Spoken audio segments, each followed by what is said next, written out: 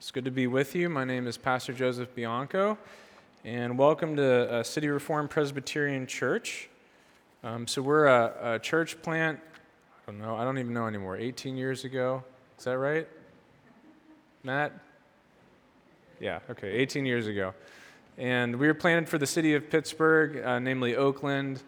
We bought this building here. We rent space at Winchester Thurston, which is as close as we get to Oakland. So if you're new, welcome. And tell us where we can find cheap property in the center of Oakland. All right. Well, I'll begin by reading 1 Corinthians 11, 1 to 16. It's in your bulletin, and our response will be thanks be to God. Hear the word of the Lord from 1 Corinthians 11, 1 to 16. Be imitators of me as I am of Christ. Now I commend you because you remember me in everything and maintain the traditions even as I delivered them to you. But I want you to understand the head of every man is Christ, the head of a wife is her husband, and the head of Christ is God. Every man who prays or prophesies with his head covered dishonors his head, but every wife who prays or prophesies with her head uncovered dishonors her head, since it is the same as if her head were shaven. For if a wife will not cover her head, then she should cut her hair short. But since it is disgraceful for a wife to cut off her hair or shave her head, let her cover her head. For a man ought not to cover his head, since he is the image and the glory of God, but woman is the glory of man. For man was not made from woman, but woman from man. Neither was man created for woman, but woman for man. That is why a wife ought to have a symbol of authority on her head because of the angels.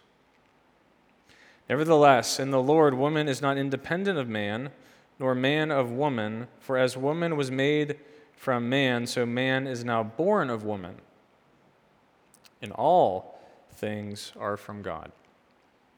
Judge for yourselves.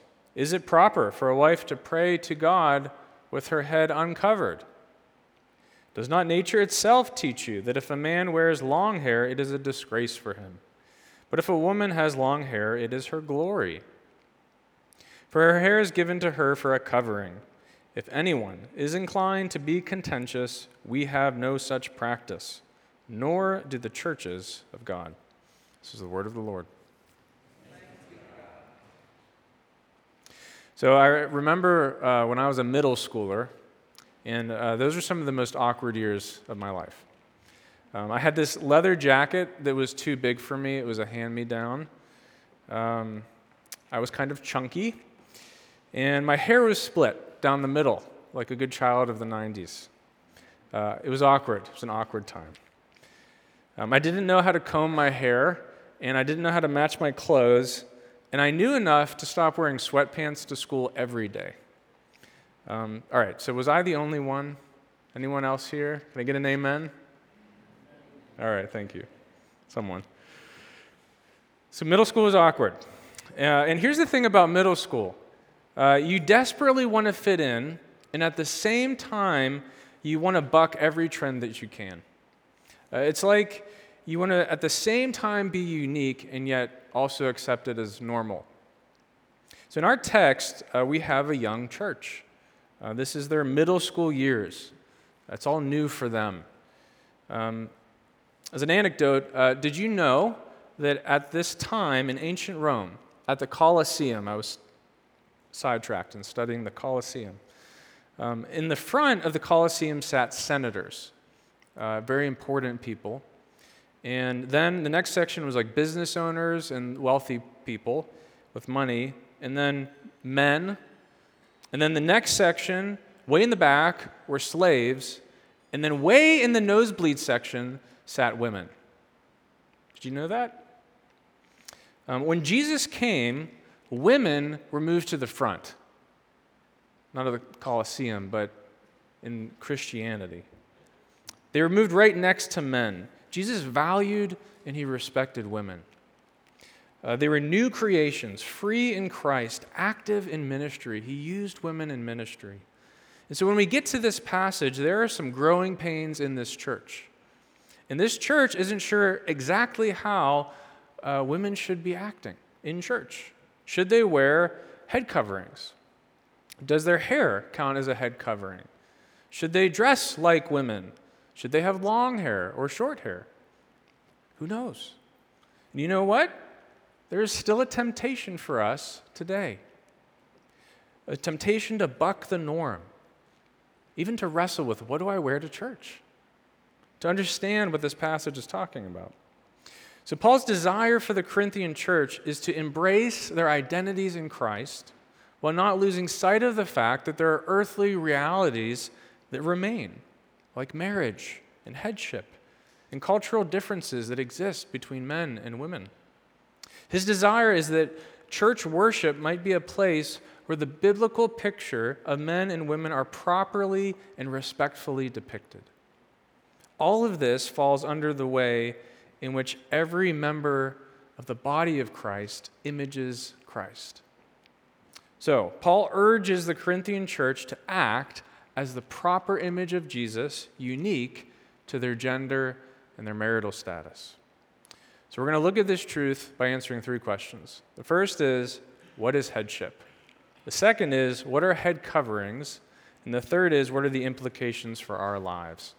So let's start with, what is headship? Now, I recognize as I preach this sermon, we have a wide variety of people in our congregation. Some of you, maybe this is your first time in church. And for some of you, you've grown up in a Reformed church most of your life. And so for the church, you have a context in which to grasp this text, or at least begin to wrestle with it. And for others, just reading this text could make you want to get up and leave. So here's my encouragement. I want you to hang on to the end. Hear Paul out and don't make assumptions of what you think he is saying and what's going on in this passage. And I think we'll find all of ourselves challenged at the end of it. Second, I don't want you to miss the gospel. The center of our faith is Jesus. Christ has died. Christ has risen. Christ will come again. And we are called to obey him as Lord and as Savior. This means primarily we hold the gospel tight. But secondarily, we don't get to pick and choose what we want out of the Bible. It's the Word of God. And we have to wrestle with all of it. Now, you can have a differing view from the one I'm going to present tonight on men and women in the church, and we can still agree on the gospel. But if you do take a different view, make sure that it is biblical, that you're wrestling with the Word of God. All right, third, and this moves us into the text, probably around the turn of the century, like this last century, another view of husbands and wives entered into modern culture in the church, and that's called egalitarianism. So at this church, we affirm a different view. It's called complementarianism. So egalitarianism is the belief that men and women share equally in the duties of husband and wife. Complementarianism is the belief that a husband and wife complement one another in their roles. So everything is not split equally, but the strengths of the unique persons are complemented. So theoretically, a woman could be a doctor working full-time, and the man could stay at home with the children, if that's how they're gifted, and it would still be complementarian. All right. Both of these views, and please hear me, are not 1950s male-dominated traditionalism. And you know what I mean. There's a song my dad would sing. It goes, throw another log on the fire, cook me up some bacon and some beans, go out to the car, jack it up and change the tire, sew my socks and fold my old blue jeans. Come on, baby. Tell me, why are you not leaving me? So there's no room for male-dominated traditionalism in marriages in this church or in the Bible, because it's just not there. So we hold a complementarian view, and before I even touch on headship, I need to flesh our view out a little more clearly. Now let's assume for a minute that Paul, the Apostle Paul, read Genesis 1. Okay? I think it's a good assumption. In looking at this text, you may wonder if he did, because in Genesis 1, both Adam and Eve are formed in the image of God. They share equally as image bearers of God. Here we read that man is in the image of God and woman is the glory of man. So let's assume that Paul is not daft and that he means something else. Let's also assume that Paul reads the differences listed in Genesis 1 and 2 between men and women. For example, that God made man with a role, which was to work the garden and name the creatures, and that he made woman with a role, which was as the helper of her husband. Now remember, helper in the Bible is not unnecessary assistant. It's not what it means. But helper is the same word given to the Holy Spirit as part of the Trinity, Father, Son, and Holy Spirit. So woman is a helper in the sense that Adam cries, "At last, bone of my bones, flesh of my flesh, essentially, I could not do this without you. You are necessary. You are not optional." All right, so in creation, we have distinct genders and we have distinct roles. Lastly, we have distinct curses. The curse of the man is different than the curse of the woman. A man's curse is toil in his labor, and the woman's curse is pain in childbirth, and that her husband will rule over her. Lastly, and this will get into headship, in the creation story we see co-regency. Co-regency, meaning Adam and Eve in chapter 1 together are given a command. And the command is to be fruitful and multiply and subdue the earth. They are rulers. They are the king and queen over creation. Now, briefly, Ephesians 5 shows us there are differences in roles and distinctions between husbands and wives. 1 Timothy 2 and 3 make distinctions in the church between leaders who are men and women. And so from the Bible, we get our view of complementarianism, that a husband and wife are equal in existence or ontology. They are equally endowed with value and dignity and worth in their existence, ontologically. So I need you to remember that word, or we're not going to make it through this sermon on time. But they are different in their roles or their economy. So economy referring to roles. So please remember the words ontological, meaning existence, and economy, meaning roles. Now, one way we read of an economical difference in the Bible between men and women is headship. So what is headship? Headship is a call to imitate Paul as he imitates Jesus. That's verse 1. Jesus, friends, is the head of the church. And headship begins with the head, and that is who we imitate. What are the characteristics of our head? Well, he is a servant leader. He's loving, he's faithful, he's patient, he's kind, he's long-suffering, he's gentle, he's truthful, he's merciful, he's forgiving. So I don't know anyone who would not gladly follow a husband like Jesus. So to the husband, headship is leading like Jesus. It is that simple. It is leading like Jesus. You in your marriages are to be loving, kind, faithful, gentle, servant-hearted, truthful, giving, forgiving. Now, being the head also means leading. The head directs where the body goes. That's what it does. And how we lead, men, makes all the difference. We never lead by demand, because that's not how Jesus leads, or by asserting our own power, or by our positional authority, because that's not how Jesus leads.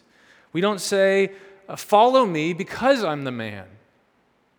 We always lead like Jesus, humble, gentle, soft-hearted, and with a firm conviction of the truth of God's word and power. How we lead matters. So, women, how do you follow? Do we follow as passive, mousy, subtle, indifferent women who ignorantly go wherever the man leads? No. You follow as co-regents. co-regents, co-heirs, children of God, co-heirs with Christ. You follow by being educated, by actively being involved in the ruling of your kingdom. Maybe your family, that's your family or your home or your job or whatever it is, the domain that God has given to you.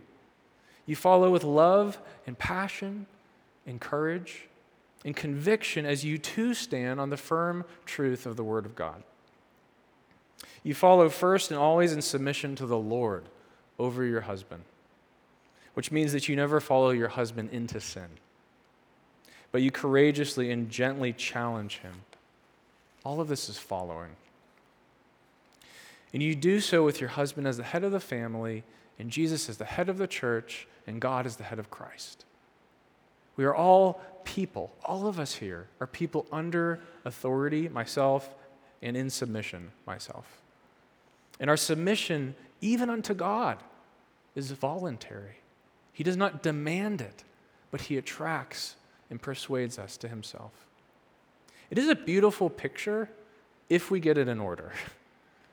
It is like a painting or a beautiful piece of music where the harmony and the melody blend into astounding beauty and function. It is like a dance.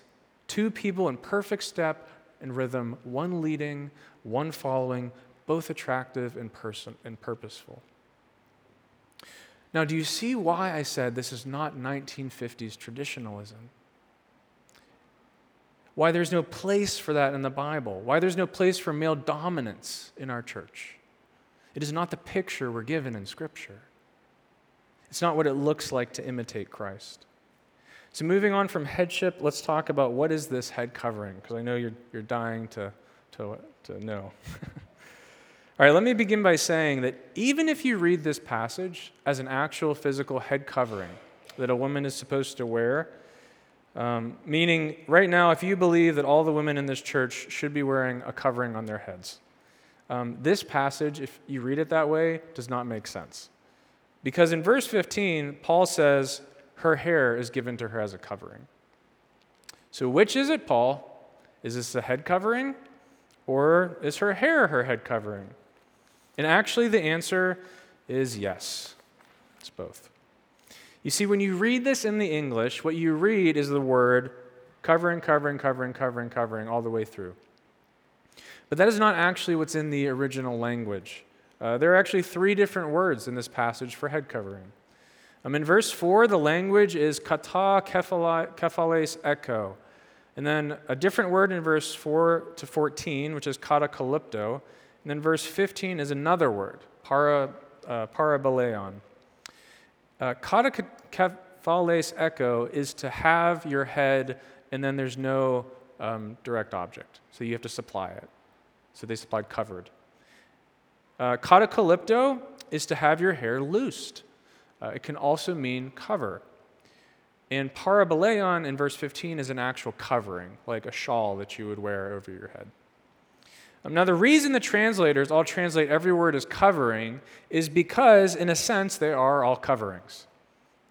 When the text is speaking of the woman having her head covered or uncovered, the same word is used in Numbers 5:18 and Leviticus 13:45, and I put those in your additional scriptures. And both are references to loosed hair, or hair that is let down. So at that time, there were several expressions of how women would wear their hair. Now, we don't actually know too much about physical head coverings at the time that Corinthians was written, but we do know that many ancient cultures used them, like the Assyrians 700 years before, but that's a really long time. We don't have enough information particularly about head coverings during the time of Corinth, but we do know some things in the broader culture. We know that at this time, Greek women wore their hair in these fancy and unique braids and hairstyles. And we also know from history that at this time, to let your hair down fully and to walk in public is what prostitutes would do to solicit men. So married women, we know, that would pin their hair up so they didn't look like prostitutes. So it is very possible, using Leviticus and Numbers as a reference, that the head covering was both in verse 15, an actual head covering, a parabaleon, and in verses 4 to 7, it's a reference to married women wearing their hair loose when they shouldn't. And why doesn't Paul want married women to wear their hair loose? Well, now it is starting to make sense. Because when they pray and prophesy in public, they look like prostitutes. So you could imagine two parties who have concern in the Corinthian church. In verses 4 to 7, it's the hair down party. Women who, maybe they're thinking, you know what? I have freedom in Christ. I'm being used in ministry. I'm a new creation. I'm a co-heir. I'm being included in ministry for the first time. I'm being treated with dignity and respect in a patriarchal culture, and maybe I can go to church with my hair down. And Paul is saying, no. When you pray and prophesy in church, if you're a married woman, you should look like a married woman. Keep your hair up. By the way, there's a great article on this section of Scripture by James B. Hurley, and I can send it to you if you're interested. And a lot of the deeper exegesis I'm getting is from that article. But he was a PCA pastor in the 1970s. So Paul is saying that it would be improper and indecent for a married woman to pray and prophesy with her hair down, as it would be for a man to wear a head covering, because it would defy the God-given rules or economy of a husband and wife. Now, I was thinking about how to apply this today, and I have a few examples. For one, if you're married in the church or in public, the first is that you should act like you're married, which might sound obvious, but sometimes it's not. So today, if you come into the church and you're a woman and your hair is up, that doesn't mean much to us anymore, or if your hair is down. So what are cultural symbols today that communicate marriage? Well, one cultural symbol that we still have is a wedding ring. A wedding ring. Not taking that ring off when you go into a bar or into your workplace or into the church. I was discussing this with Camden. She made a great point about social media. Camden's my wife. If you're on social media, I suggest strongly that you should include pictures of your family and your spouse. People should not be able to look at your profile and think that is a single person. Now, you may wonder, why is this important? And I'll give you two reasons. One, we want to portray honesty. We don't want to deceive people, maybe making a single person think that we're available when we're not available. But two, we want to honor our spouse publicly. I'm proud of my wife. I want you to get to know her. She's my wife. I love her. She's wonderful. So then what about verse 15? Well, if we understand the first section to be about loose hair, then verse 15 actually begins to make sense. So to the women should wear head coverings party, Paul is saying no, that their hair is given to them as a covering. It's enough. You don't need to have a headdress that you wear to church. So if you are today under the conviction that women should be wearing a headdress, and I don't see any women with headdresses, so I assume you're not. But if you are, I hope I can disavow you of that conviction. So we looked at the headship and then head coverings, and now I want to move on to the implications for our lives. And there are some real pertinent implications in this passage. Perhaps one of the greatest dangers of misreading this passage as ontological and not economical is that you make women inferior to men. You make them ontologically less than men in value and in dignity. So it is possible to read this verse 7 as, well, men are created first, they're the image of God, and women, they're created second, so they're just the glory of man. But again, what's the problem if you read it that way? Well, Genesis 1 says, both men and women are made in the image of God. The second danger is to isolate the text from the context.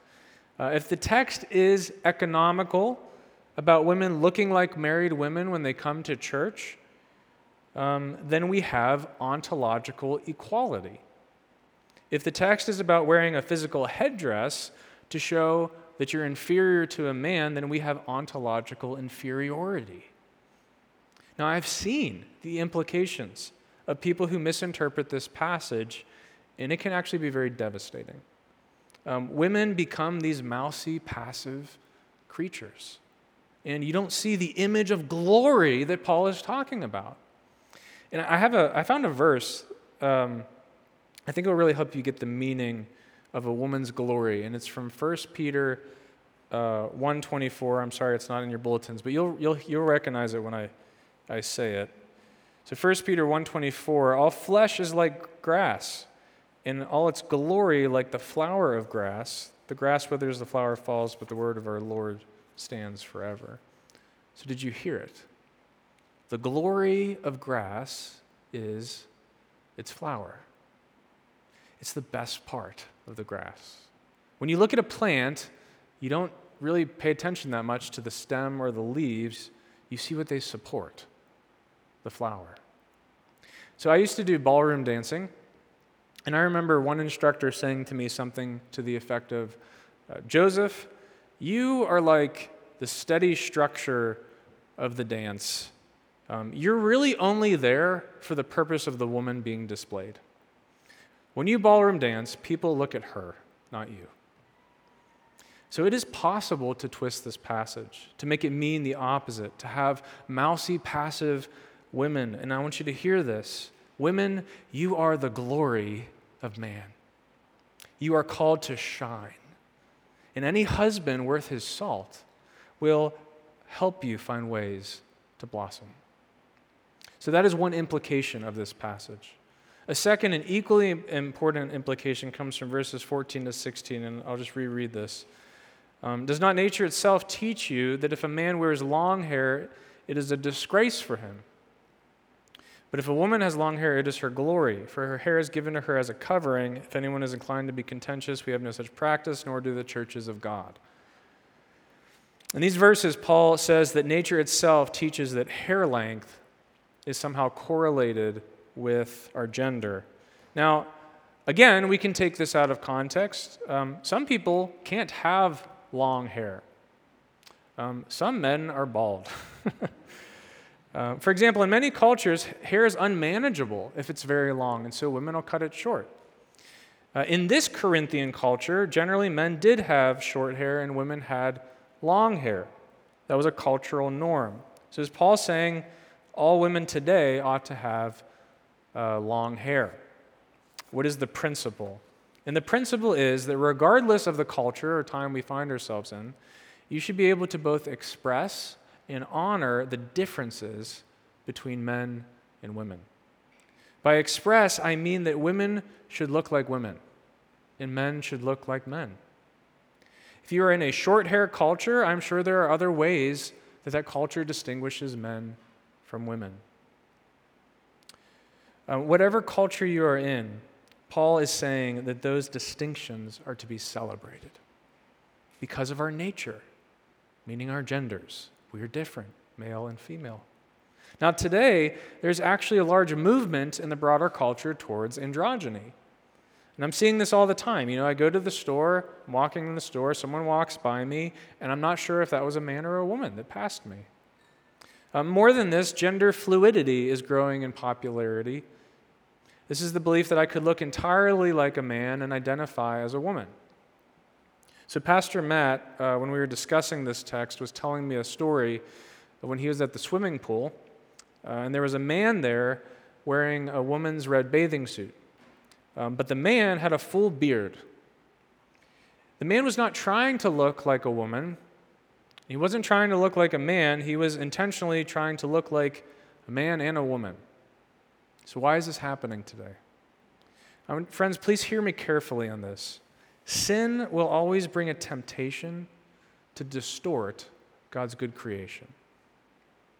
If it is good that God created us male and female, then sin will try to make it androgynous. If we are made in God's likeness or nature, then sin will tempt us to go against God's nature. So what is the answer? Is the answer to, flip the script and wear clothes and jewelry that make you look ultra feminine and ultra masculine? Friends, we've got to go back to verse 1. The answer is to imitate Jesus, who's the head of the church. The answer is to run to Jesus, who's our example. And what kind of characteristics do you think Jesus would promote? Do you think he'd promote big hair and big nails and big flashy whatever? No, he would promote a humble modesty for men and women. It would be equally immodest if I was not wearing a shirt preaching, wouldn't it? So we can celebrate the difference between men and women, and we can reject androgyny. And I'll end with this. Brothers and sisters, whether it's headship or complementarianism or how we dress, the thrust of this passage is that we honor God with our bodies and our actions. I don't believe Paul is putting on some legalistic look or a style or an action that he's demanding of the Corinthian church. Rather, Paul is calling them to a way of life where men and women can flourish both in ministry, singleness, and in marriage. And what I'll end with is the picture of men's and women's ministry in our church. We have a male-led church. We have a session of male elders. We have 5 elders and 4 pastors. And we have a women's ministry council made up of godly and mature women. The male elders lead this church. But like a husband and wife, we do ministry together. The women in our church have important and tangible ministry to do. They've often been a catalyst and an encourager for the men who lead. The women's mentoring ministry was up and running long before the men's mentoring ministry was. And I have to say, full honesty, that we got many of our cues from looking at the women. We have a partnership, a love, a mutual respect for the economic differences that exist between a man and a woman that God has placed in Scripture while maintaining an ontological equality. So my hope is that you would see this picture as a picture of imitating Jesus for the good and the growth of the members of the body of Christ. Let's pray.